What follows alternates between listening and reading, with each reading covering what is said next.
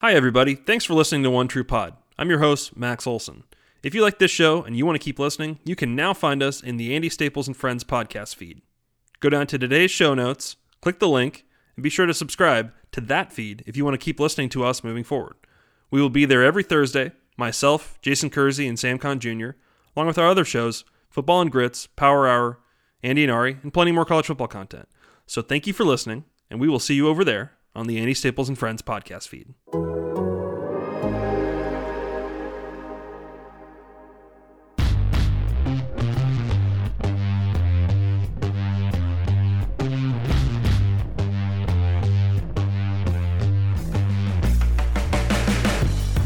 Welcome back to another edition of One True Pod, now on the Andy Staples and Friends feed.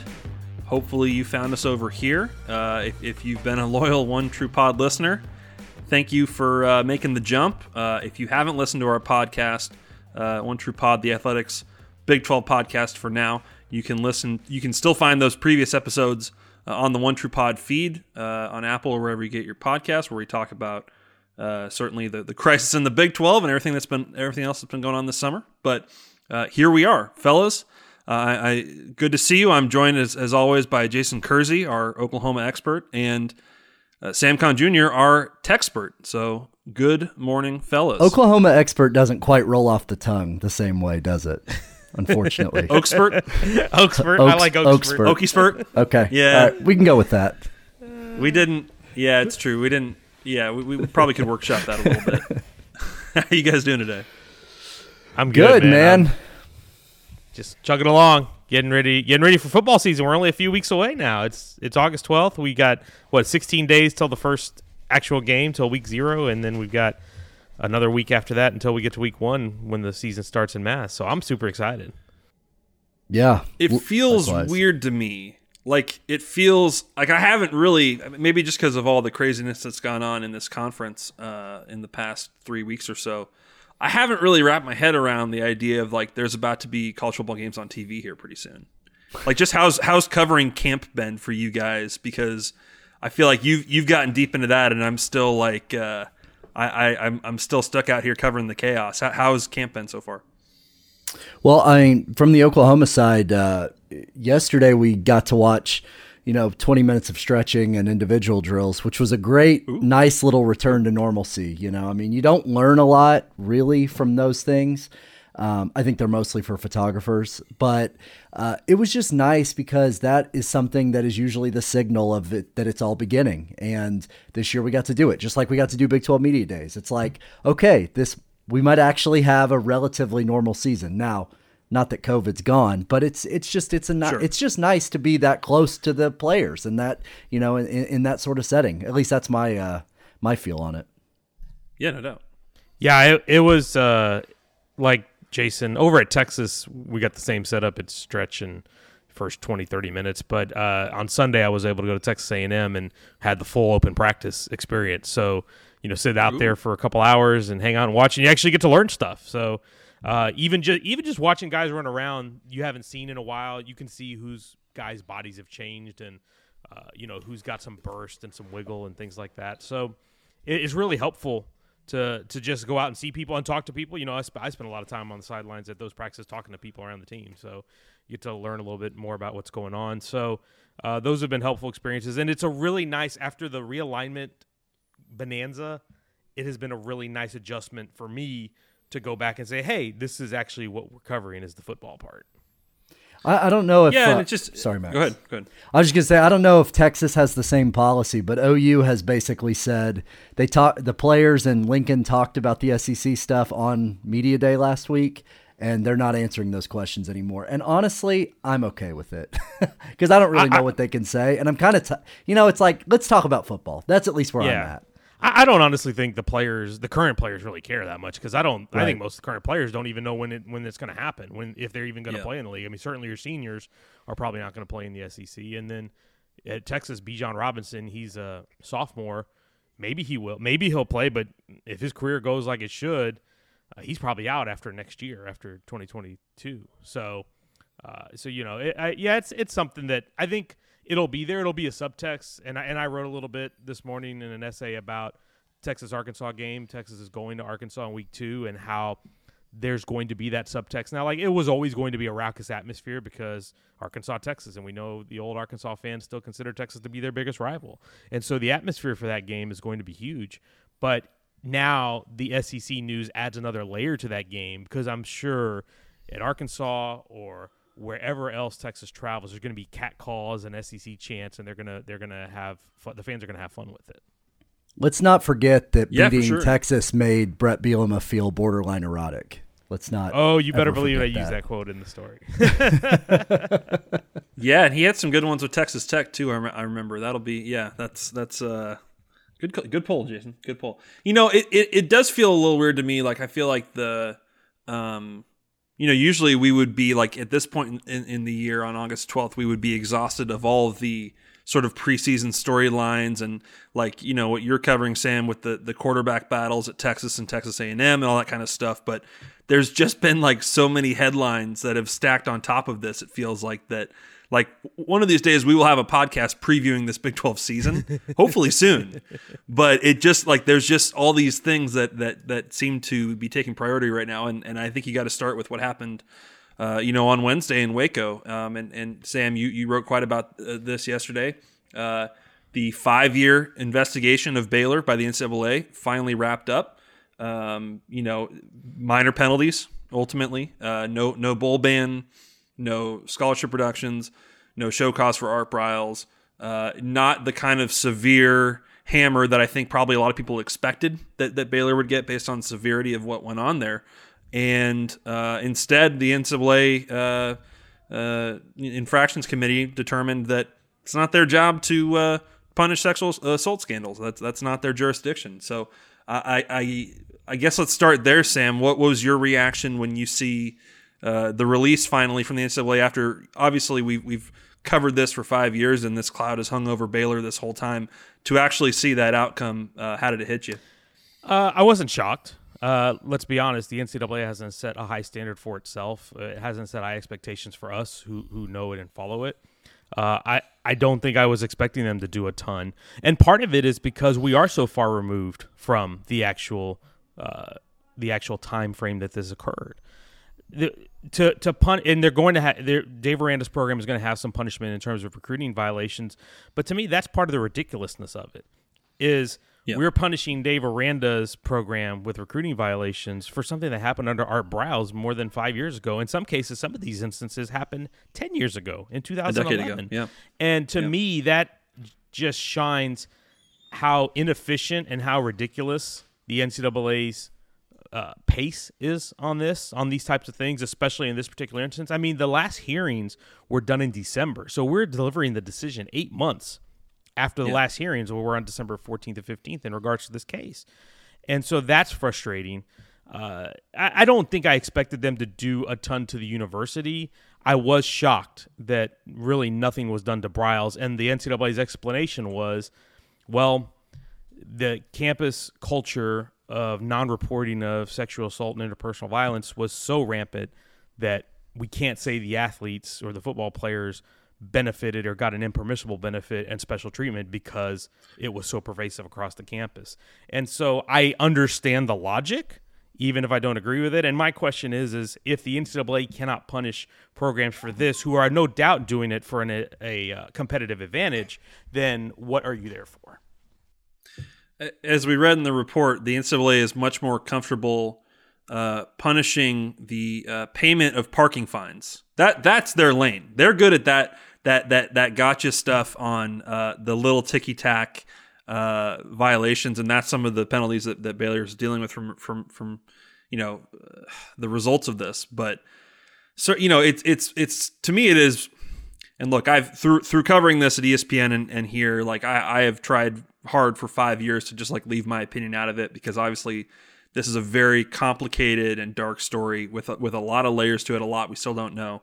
But it is a little bit baffling to spend 5 years on something that at the start you could have said this is not an NCAA matter. That this is not something that we have precedent or support to actually prosecute. And I think that it is while it is understandable, it is when you actually think about it, it is kind of outrageous. This idea of there was no extra benefits given to student athletes because there was no accountability for anybody, and there was no lack of institutional control because in the rule book, lack of institutional control is about athletics department. And while there was clearly a total lack of institutional control, if that's a campus-wide problem, then the NCAA says, well, we can't really call that an athletics problem. It's just that argument by the Baylor lawyers. It's kind of stunning. I mean, I get it, but it's kind of stunning that actually worked. It's getting off on a technicality is essentially what it is. I think we all know what happened there. We all know the responsibility that people hold, especially Art Briles and his program, for allowing it to happen and turning a blind eye. I mean, the things that stuck out to me when I read some of the things in the report, because also, of course, Briles, through his attorney, is over here doing a victory lap claiming that he's exonerated. But the report said that he lacked even the most basic human emotion and behavior that you would expect with behavior of this nature, criminal conduct from his players, and that Baylor straight up admitted to the moral and ethical failings. That Briles himself, the NCAA 7-member panel, said that head coaches are held to a higher standard, and he failed to meet that standard. And I think that's very telling about, his incurious attitude is the way they put it. His incurious attitude toward potential criminal conduct by his student athletes was deeply troubling to the panel. As a campus leader, the head coach is held to an even higher standard. He completely failed to meet this standard. That's the conclusion that the panel reached. And then from there they say in each of these instances, but there's nothing we can do about it. Right. Exactly. And so it's frustrating, but at the same time, I will say this about the entire thing. I applaud Linda Livingstone, the Baylor president, and Mack Rhodes, the athletic director, yesterday for the way they handled it. They stood up there and answered questions, even though this is something that occurred before they even got there. They have nothing really to do with it. They have been a big part of trying to turn the image of this university and turn the behavior. Dave Aranda, in the first 10 seconds of him speaking to reporters yesterday after practice, showed more empathy for the survivors of this assault than Art Briles ever has, and mentioned that he had his first thought when he heard the penalties were coming down, that his thoughts were on them and what they've endured. So I think the way they've handled it in the aftermath, I think, should be commended. It seems like, from all accounts that we can tell, that they have done a better job of shifting the culture, both as a football program and as a university. But yeah, it's brings a little bit of closure, at least from a Baylor University standpoint, to a really dark chapter in its history. Jason, what was your response to this yesterday in seeing the conclusion of this investigation? I'm just sort of interested in the argument that there's nothing they can do. I mean, it was not 10 years ago that an off the field criminal thing caused Penn State to be completely demolished as a program. And I know that maybe they backed off of that a little bit, but I mean, they got that punishment handed down within a year. Like, before the next season, after that story broke, they had been banned from bowls. It had their scholarships reduced. All of that stuff had happened. So I guess I just don't understand how they distinguish those two things. Was it because that was an entirely athletic department problem and not a university-wide problem? Was it because children were involved? I mean, I really I don't know how they distinguish between those two things. No, I think it's good that you bring that up, because I think that the precedent set with that one is that after the penalties didn't go well for the NCAA in terms of the fight that they had to put up to defend it and ultimately relent on part of it. And I think the sense is that the NCAA did not take a more severe approach here, probably because they feel that they would get sued and they would lose. That as the North Carolina case sort of set some precedent recently, you could make the argument, look, this is not an NCAA matter. That this is a university matter, and so I'm sure there's a lot of frustration. Even within the NCAA, of the people who probably put in the work to investigate this, to see the people that's their job to prosecute it say we can't really make a case here. But as you wrote last night, Sam, it does sort of, this is hitting at a very interesting time where Mark Emmert is saying we need to rethink and reform the NCAA. Clearly, to be as toothless as they are, right now, as they head into this moment where they need to rethink all of it. How do you think that sort of we move forward from this? Do you think that the right thing to do is to modify this so that there is actual language about sexual violence and partner violence and gender violence and all that? Or do they need to just stay out of this? I think that's really up to them. I think if you are going to purport to be an organization that's about more than just running championships, running a basketball tournament, and hitting athletes and coaches for ticky-tack violations that don't really have a lot to do with the integrity of the game, if you're going to purport to be more than that, then yeah, I think you should install some type of governance structure that allows you to punish for discretions like this one. Because again, why else would football coaches, and I'm not even just talking about Baylor in this instance, I'm talking about any football program, why do some coaches and some programs turn the other cheek when there's bad behavior by their players? It's because they want to win games. It's allowing your players to play so that you can win games and so that you can keep everything going. And that's why we have these situations that happen in this way, because football carries so much importance in the college structure. So if you're going to be the governing body for it, then I think you should have some role in legislating that, because it does actually impact the game. It does actually impact the entire power structure. That said, if you want to be just an organization that just runs championships and stays out of the way otherwise, I guess that's fine. That's something they have to contend with. That's something they have to decide. And I think, again, I wrote this in my piece, but I think this is coming at a time that makes sense, is that the NCAA, with this Constitutional Committee they launched, they're going to look at these major changes, and they've got to figure out a different governance structure. I think even we've had this talk with the realignment stuff with Texas and OU, is with football alone, which the NCAA doesn't really have a ton of control over, at least not at the FBS level. I think it's time for a major governance structure change in the NCAA. I just would also add, and I know we touched on it a little bit, but I mean, Art Briles should never coach again. And the idea that he's running around acting like he's been exonerated is so embarrassing and awful. I mean, it's not just that he overlooked all those things and didn't report them. It's that he has displayed no remorse for it at all. And I don't know. I just... That's the part I can't get past with the NCAA punishment, because on one hand, I can almost understand like saying, okay, well, they've completely cleaned house. There's a new president. There's a new AD. They're on their second new football coach since then.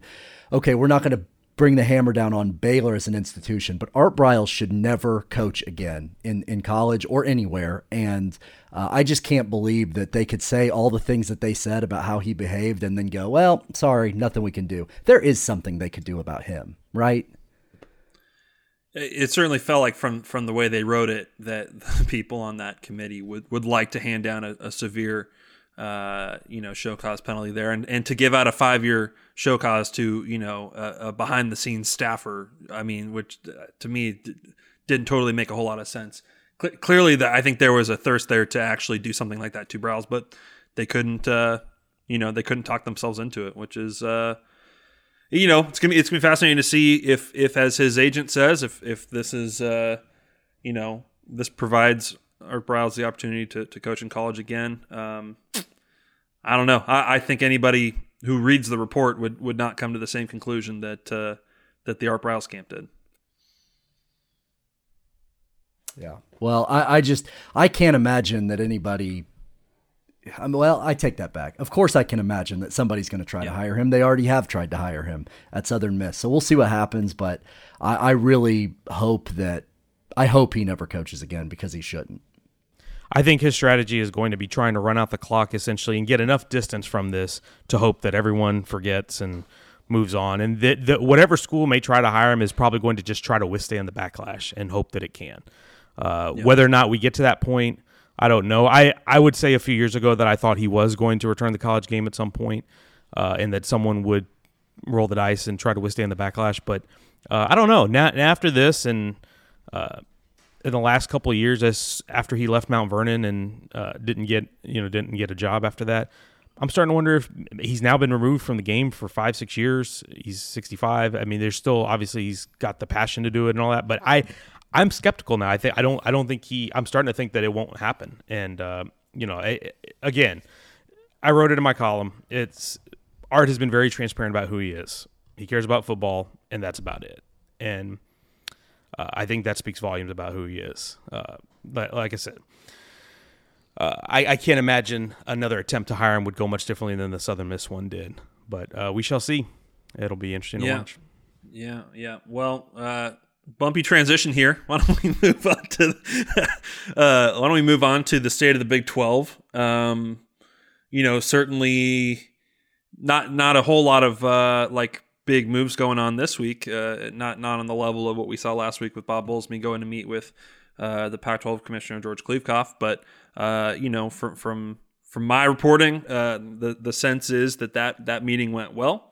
That Bob Bowlesby came away optimistic about the potential of a partnership in some fashion with the Pac-12. I think there's not a lot of details hammered out there, but certainly a couple different ideas and creative solutions that they've discussed. Now we'll see if the Pac-12 wants to go in different directions with other conferences, but there seem to be positive, sort of reviews on that. But the Pac-12 side of it is a whole different deal in terms of what their needs are. As we reported on Monday in our piece on kind of what's next in the Big 12, you've got the 3 Texas schools working very closely together and looping in Oklahoma State as well. Certainly being betrayed by Texas has brought those schools together to share information and talk every day. And we'll see if the Pac-12 decides maybe they'd rather, pursue just those schools. What do you think of that concept, Sam? Of, we've talked already about how, individually, it seems like each of these Big 12 schools is having a hard time kind of making the case to other leagues that we individually bring a lot of value to your conference. But do you think that bundling up the 3 Texas schools and potentially throwing in an Oklahoma State, does that do anything for the Pac-12, you think? Does that make sense as a backup plan for these schools? I think it makes more sense than adding one of them. If the Pac-12 were to look at like Texas Tech and Oklahoma State, for instance, I don't know that makes more sense than keeping those 3 Texas schools together, because if you're going to go ahead and plant your flag in Texas, you might as well try to get your money's worth out of it. And I think Texas Tech, Baylor, and TCU have more value together than they do individually in realignment. And then I think if you were able to bring Oklahoma State with them, that's 4 pretty solid athletic programs. And we're talking a TCU football team that's been pretty good historically. We're talking about a Baylor football program that has been in a basketball program that won a national championship, Texas Tech program that's been there. Oklahoma State has been a model of consistency under the Mike Gundy era, and they're also a pretty solid basketball program and first-class facilities.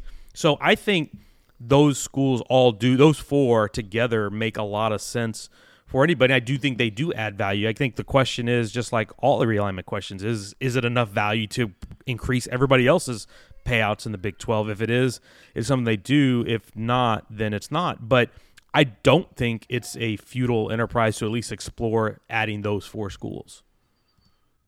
Well, it's funny because you hear the Pac-12 folks say, we want sort of members within our footprint that sort of fit us in a lot of ways.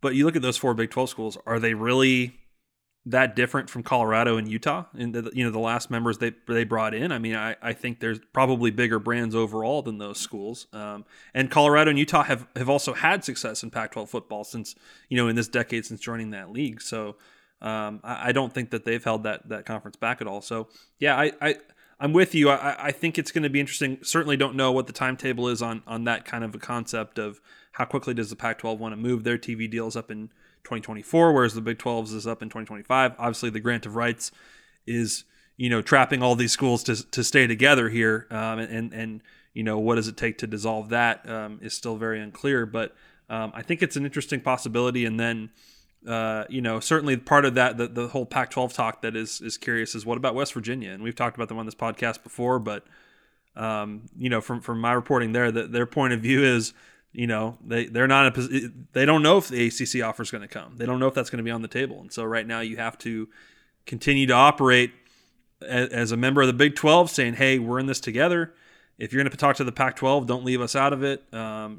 Hopefully West Virginia can benefit from a revenue standpoint if you make that kind of a partnership or merger or whatever, while hopefully having a minimal role from a travel standpoint.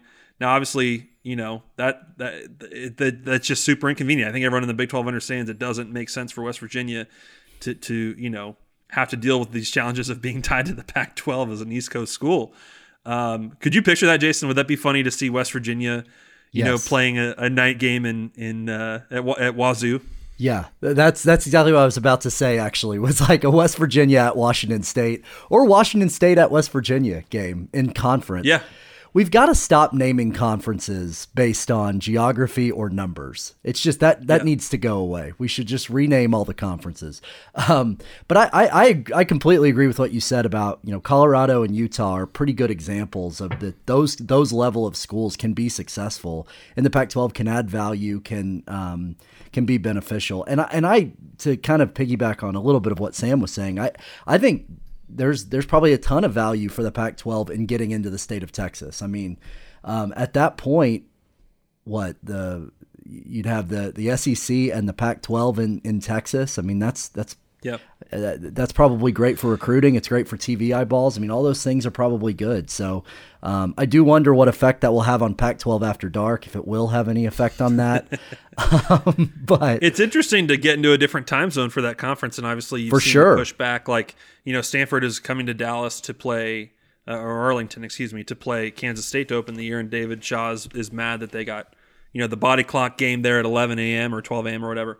So I'm sure there's some resistance from that side of it in terms of how does this make sense for us. But look, if you add the University of Texas, then that gives you the state of Texas from a market standpoint, right? That's the only one that's sort of like you can say, yeah, that actually is doing something for us. But so the SEC is obviously going to, kind of dominate the state of Texas from an eyeballs and TV standpoint. But I do think there's value of getting the three. I think that there are seriously passionate fan bases that would provide value there. I know that Baylor and TCU are smaller alumni bases, but yeah, I kind of think it makes sense. And I think that the thing that this all kind of hinges on is just how patient are people willing to be? Because sitting here right now saying, oh, we'll figure this out in 3-4 years, I think for some members of the Big 12, you just get itchy, right? You just say like, we can't be living in this uncertainty and this stress, and the sky is falling for this long a time. And so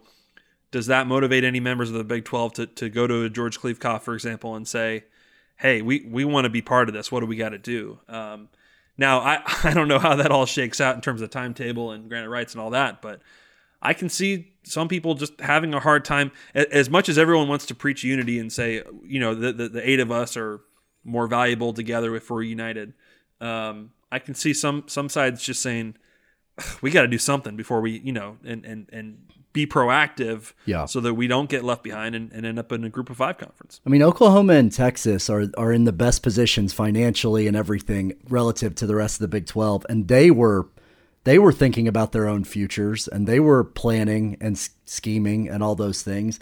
And again, they're in a much better position than some of these other schools are. So totally, you've got to look out for yourself. Absolutely. And I know that basketball isn't the top consideration here, but it would be fun. I mean, Baylor and Texas Tech are 2 programs that have been to Final Fours in the last few years in basketball. Oklahoma State's got a really solid basketball program. I think they've got a good future with Boynton there. They just had the number 1 overall pick. I mean, those schools playing basketball in the Pac-12 with UCLA and Arizona and the like could be really fun as well. I agree, and I want to say, like, as a disclaimer, like, because I get this feedback a lot, and it's not the happiest feedback. When we talk about this stuff, there's a tendency to not talk about Kansas State, Iowa State, and I don't want to freak people out. I'm not trying to say those 3 are doomed. Nobody's talking about them. Nobody wants them. That's not the case at all. I do think it's just the conversation has trended towards the Texas schools in West Virginia, because I think there's sort of like more logical fits out there that I think are worth discussing right now. The problem I think for those other 3 schools is that it seems like the Big Ten is not very motivated right now. From all the reporting we've done and everything we've heard, the Big Ten is not motivated to go poach these schools. And I'm not saying that can't ever happen. I'm never going to say never on this stuff. This stuff it's a very fluid process, and certainly if the Pac-12 does something, I think that could topple some dominoes, and suddenly there is a demand for the rest of these Big 12 schools, for example. But right now, if the Big Ten's sitting on the sideline, it's a little bit harder to see some destination for those 3 schools right now that would emerge. And that's why I think for those 3, it's still, the priority is still to stay together, that the 8 of us are more valuable than the, just a faction of 3 or 4. And I think they have to continue to kind of hang on to that. But I'm not saying anything's doomed there. I don't want to freak out those fan bases because there's a tendency I see in all this everyone wants to sort of tell themselves, oh, our school's actually really valuable and we're not being talked about enough, we're being undervalued, there's going to be suitors, and I'm not saying that can't be the case, but you just got to buckle up. This stuff is just going to take a long time, and it's going to take patience, and I apologize if you felt snubbed in these conversations. That is certainly not been the intent of our coverage. And you guys know, I mean, if you were a diehard fan of one of those 3 schools, Kansas State, Iowa State, I'm sure it's maddening right now that you're getting, you're getting all this mixed feedback, and you're getting this sense that, well, wait a minute, or what if we're not in a Power 5 league? What if we are getting left behind? I'm sure it's infuriating. And I feel bad I feel really bad for all 3 of those schools, like you said, but especially I feel like Iowa State. I mean, they have really finally gotten to where they're really good at football. I mean, they're a top 10 team in the coaches poll this week that came out. They appear to have a legitimate chance to win the Big 12 this year, and it really sucks for them and their fans that this is all happening just as they've started to finally, a fan base that 100% deserves the success that they're finally enjoying, has to also deal with this crap on the side. That just stinks all around. It does. And this is part of the thing that's disheartening about realignment in general, is because and I always go back to it, but I think back to the Southwest Conference breakup in 94-95 and Houston, TCU, SMU, and Rice that got left in the wilderness. TCU, of course, found its way back, but that has really big repercussions on athletic programs. So the fear for any of these schools in the Big 12 of getting left out of a power conference and not being a have, and instead getting relegated to the have-nots, is real. And because it has a lasting impact on your athletic department long-term and what you can do and what your ceiling is. And like Jason, I feel bad for the Iowa States of the world who have a really loyal fan base that shows out for its games even when it's not a good team. Even Kansas State. Kansas State's been one of the best home game atmospheres that I've been to. So it's unfortunate, and I hope that all these places find a good home. Agreed. Manhattan, Kansas is one of my favorite road trips that I go on. I love it there. I think their stadium isn't the biggest, but God, it's so loud in there. For sure. And I'm very curious to see. Another thing we touched on in the story on Monday is just the hurt feelings and the real visceral anger that still is very present at the surface for everyone in the Big 12 towards Texas and Oklahoma. And as Bob Bowlesby told me, it's really tough to get betrayed by people that you consider your close friends. In the cases of the ADs there. And that he still feels they did this as deceptively as they possibly could. And look, there's nothing that Texas and Oklahoma can say or do that sort of smooths that out, right? You just kind of have to take that hit and keep it moving and go off to the SEC. It's like a breakup, right? There's just going to be that part of it where the other side, the scorn side, says, here's all the stuff you did to me. Here's all the reasons why you're the bad guy in all this. And you just got to deal with it. What has that been like? I think we all know that Texas is used to being perceived as the villain. And as we saw, Jay Hartzell talk to the Texas Senate Committee last week, Sam, he was very comfortable in that, in taking all those arrows. He was totally fine with it, confident that, we got to take these hits, but we know what we're doing. Is it weird, Jason, for Oklahoma with how respected, Joe C is and how respected just this whole athletic department is? I know that it's not something they're probably talking about in interviews and stuff like that there, but has it been weird to see that on social and stuff like that Oklahoma is now kind of villainized too? Yeah, absolutely. I mean, that's been a big piece of this that I think has been sort of, I don't know if surprising is the right word. And you can say unfairly, right? You can say, hey, they've carried this conference for years. Yeah, it's not their job to subsidize all these schools. Sure, they're doing what's best for them. You can throw out that defense. I'm not saying that's invalid or anything. Yeah. I mean, it's what they did is justifiable when they're thinking about their own future. But absolutely, Joe Castiglione.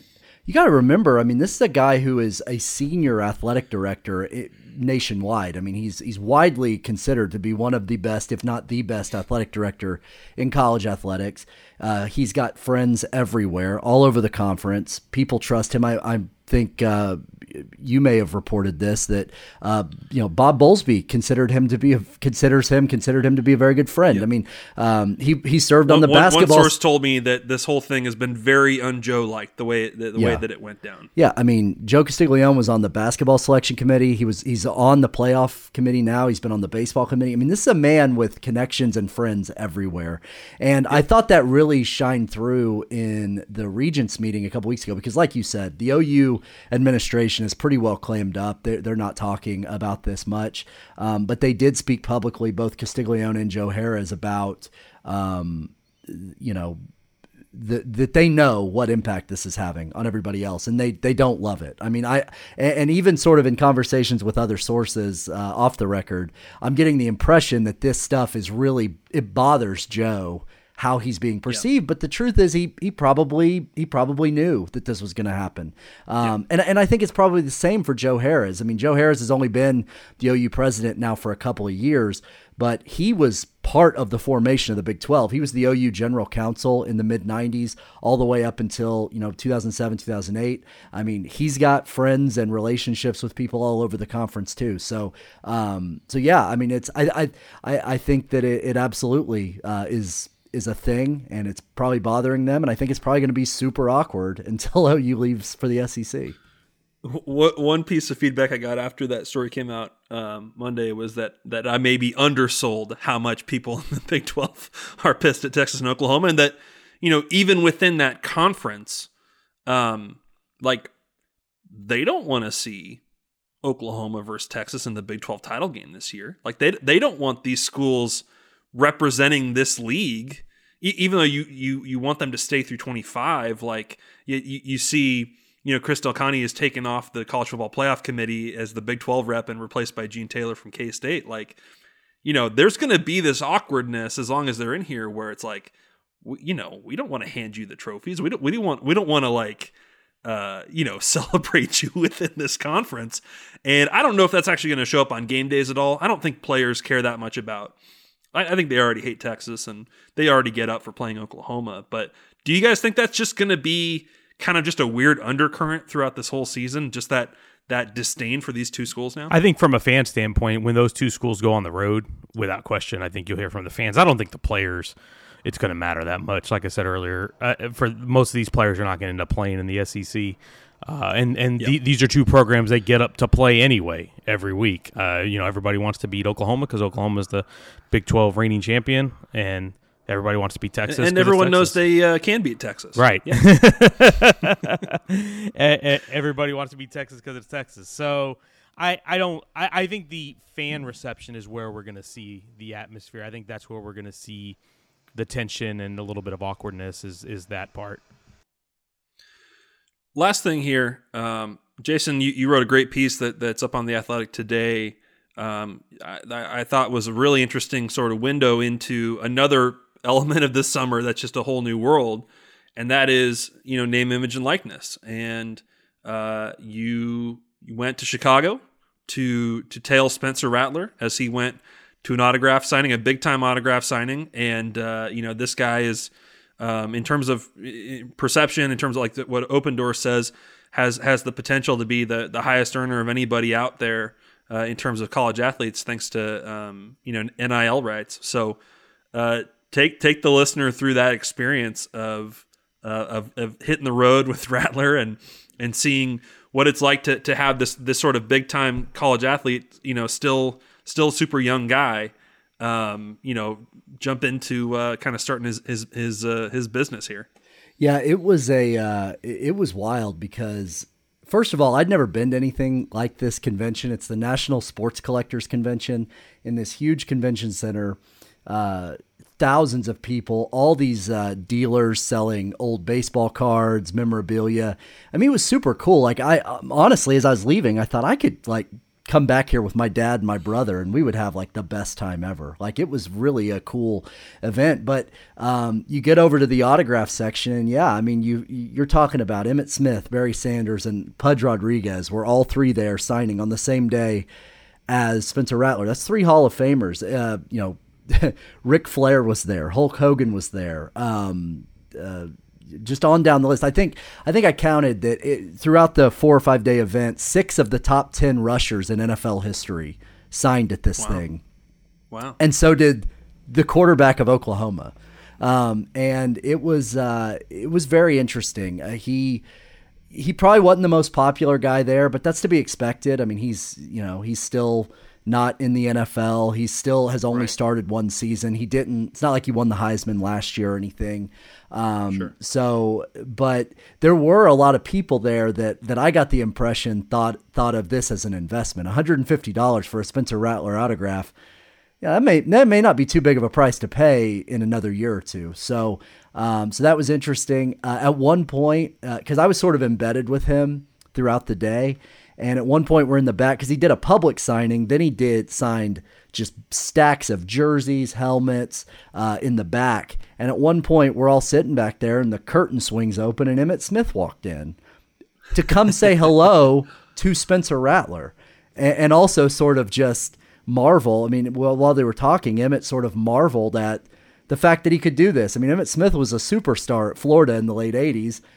What could he have made doing, ads and stuff when he was in college? And he sort of alluded to that. And so it was a really fun experience. And the other thing, watching Spencer Rattler, again, the quarterback of Oklahoma, we just live in such a different world now. He's walking around basically with an entourage. I mean, he's got his girlfriend with him. He's got his agent with him, who is also Patrick Mahomes' agent.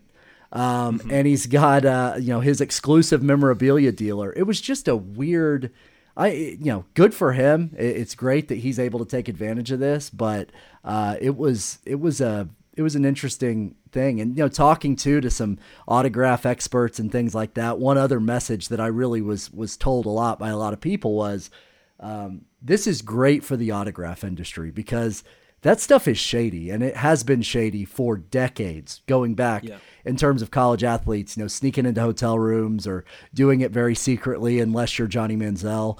And, so bringing it out into the light and making the whole industry a little bit more legitimate. That was also sort of an interesting side of it, but it was a great experience. And I really hope people will read it because I think it's an interesting sort of peek into what this world is now, because I can pretty much guarantee you that next year at the National Sports Collectors Convention, there will not be only one college athlete there. And that's what's interested me so much is you watch this play out, and we're only like a month and a half into this whole new era here. And a year from now, like, people are going to be doing this a lot smarter, and they're going to be making, I'm sure, a lot more money. But you still kind of have this early iteration of it where people are trying stuff, seeing what's worth it, seeing what's not. You've got, players like I saw the Ohio State's big freshman. He partnered up with a car dealership and got a car and all that. And like you kind of have these early deals that are sort of setting the tone for here's how much you can benefit or whatever. So I agree with you. I think you're going to see a lot more of that next year. One thing that you see, I'm sure you see it in the comments of that story. You're going to see it on Twitter. You hear it from Lincoln Riley. You hear it from all sorts of folks. Is there's still kind of reflexively, there's this little bit of wincing where people are like, hopefully he's still focused on the season. Hopefully he's still focused on getting better and training and that he's going to make more money if they win a title this year. He should be focused on winning the title, and that's where you make your bones, right? So what, after watching that and making your own assessment of how engaged or not engaged Spencer Rattler is in his primary responsibility, like how would you respond to people on that? Because it does seem like I do think fans and probably coaches too are going to have to just sort of get used to that, and sometimes they'll probably be right. There probably will be players that are too locked in on it and not so much on improving. But I do think people are. It seems like a little uncomfortable with that initially, just because this stuff is new.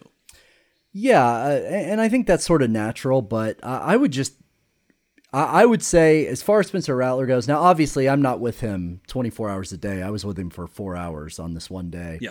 And obviously he's not going to tell me if it's affecting his preparation, but I don't think it is. And the reason I don't think it is because, I talked to his private QB trainer, Mike Giovando, a guy out in Phoenix who he's worked with since he was in 8th grade. And, he sort of told me the story of, he flew from that event in Chicago back to Phoenix, for about 4 days to be at home before coming back for the start of fall camp.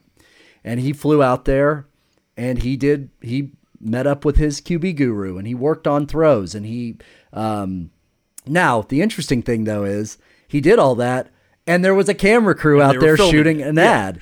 But what his coach told me but that was a real workout. It wasn't like a fake thing that they did for the cameras. It was a real workout, and he really was out there working, even as he was filming an ad with Terrell Owens at the same time. So it's sort of interesting how this is going to work, but I mean, it sounds like he's got a good team around him. He certainly has a good team around him. He's got Patrick Mahomes' agent working for him.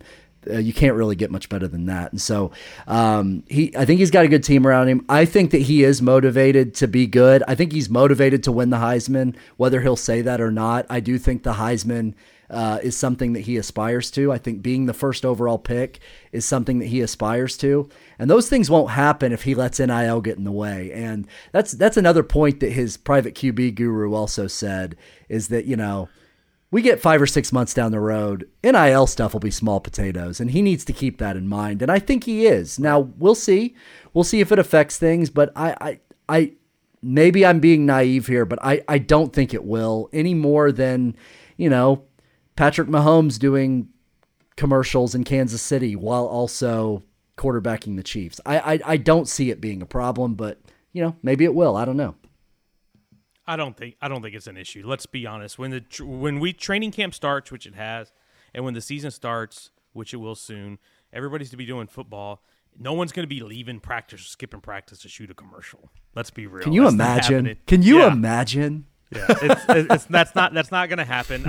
It's funny. I was watching last night the Netflix documentary about the Malice in the Palace, and I forgot that Ron Artest asked for some time off to go promote his album back in 2004. So we're not going to have that situation. I'll have to watch that. I know it's really good. We're not going to have that situation in college football. And honestly, these guys have enough free time. Guys and girls have enough free time in the off season. Because of hours limits. And remember, let's not forget the NCAA has hours limits, only a 20-hour limit during the season and the off season. Like if you're in summer strength conditioning in football, it's only 8. So yes, they need to spend their time doing what they need to do to get ready for their seasons and do their academics and all that stuff. But I don't think it's going to be that big of an issue. I think people underestimate how sharp these young men and women are.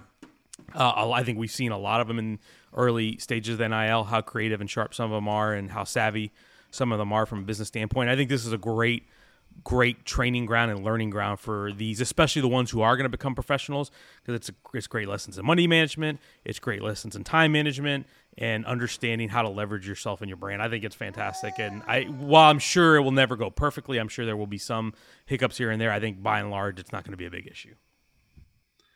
And if you can pocket 20, 30, 50,000 bucks in a weekend, you can make a year's salary just on a weekend of signing stuff.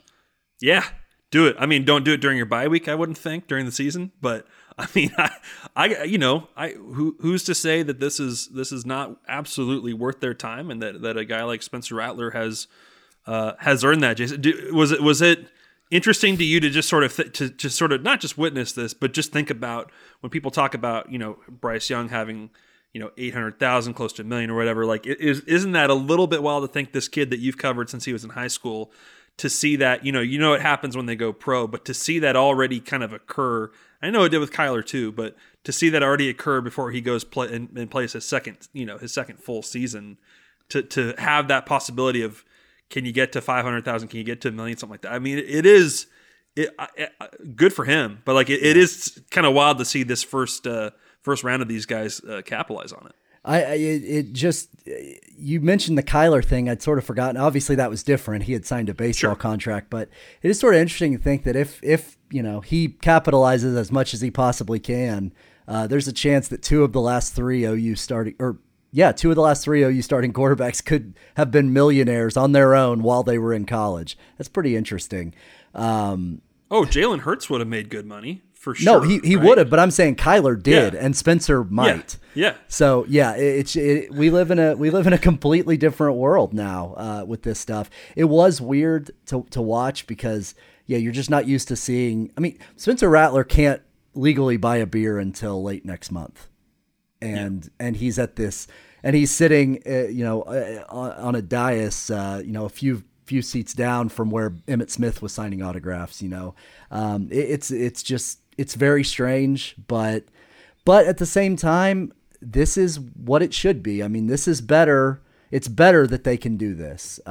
It's better that it is weird to see them on Cameo. It's weird to see, few of these other guys doing little things, having their merch stores, that kind of thing. I mean, that's the other thing that I get into in the story. Spencer Rattler also has a merch store, which I know a lot of these guys are doing. But I mean, he hired a graphic designer. Now, he didn't charge you for the interview, right? No, he did not. He did not. On some of these Open Doors profiles, they say like, I'm available for interviews for pay. So like, I just want to make sure you didn't pay for this access, Jason. No, Max, that goes against my ethics as a journalist. Okay. And I'm pretty sure the Athletic wouldn't have been cool with that either. But no, I did not. But yeah, I mean, that stuff is happening. We're seeing that happen at a lot of other schools. I mean, the media outlets that cover the school signing these deals. Yeah. Whether that's a good or Certainly bad thing that's up for individual people to decide. But like, it's wild. It's just totally different. Jason, do you want to tell people what you bought at this convention? Sure. I would be proud to, even if you two roll your eyes at me. Yeah. While I was there, I didn't go into it planning to buy anything. Let me just say that up front, but I was walking around, and before my interview with Spencer, I happened to walk by this one display where there was a karate gi autographed by Ralph Macchio, and I had to have it. So I purchased it. Ralph wasn't there. Ralph wasn't there. Well, if he'd been there, I would have failed in my interview. I just would have been around him the whole time. So you would have blown off Spencer completely. Yeah, I would have completely wasted the whole day. No, I did buy it because I love that movie and I love that show that's on now. But I don't have it with me, or I'd show it to you. It's actually, I sent it off to FrameBridge to be framed, so I'm waiting for it to come back. But yeah, so. I went up there and bought something myself. Not anything OU related, okay? I still have my ethics, and I'm still unbiased. But I can be biased about Cobra Kai. Were they selling any William Zabka stuff, or was it just Macchio? I didn't see Williams. If I'd seen Zabka, I would have gotten that over Macchio, honestly. But, okay. Yeah, I didn't know which side you were on there. I'm Team Johnny, completely. Team Johnny. Okay. But that wasn't available, so...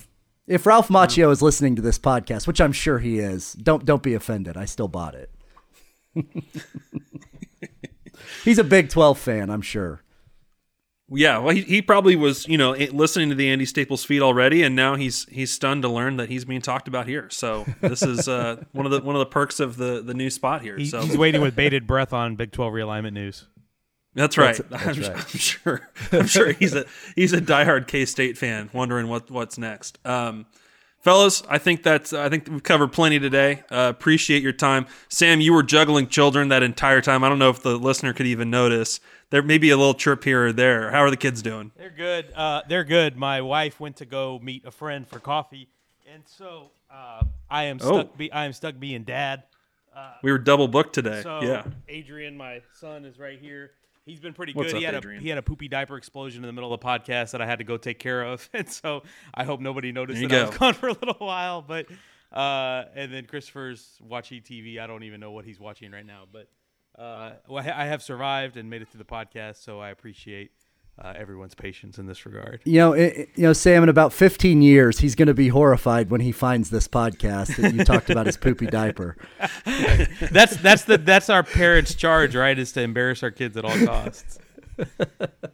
There's probably thematically poopy diaper explosion. Probably you could sort of weave that through the topics that we talked about today. Fellas, thank you as always. Yeah. We will. What do you got, Adrian? What are your thoughts? You want to say something? Okay. He just ate some blueberries. That sums it all up, I think. All right, fellas. Great talking with you as always. We will be back next week, and we will be publishing these weekly on Thursdays. Thank you so much for listening. We talked about a bunch of stories that are on The Athletic during this podcast. If you're not a subscriber to The Athletic, you can sign up with our latest promotional offer at theathletic.com/OneTruePod, where you're going to get comprehensive coverage of Oklahoma, Texas, the future of the Big 12, Baylor, everything else. So now's a great time to sign up, and we will see you next time. Thanks so much.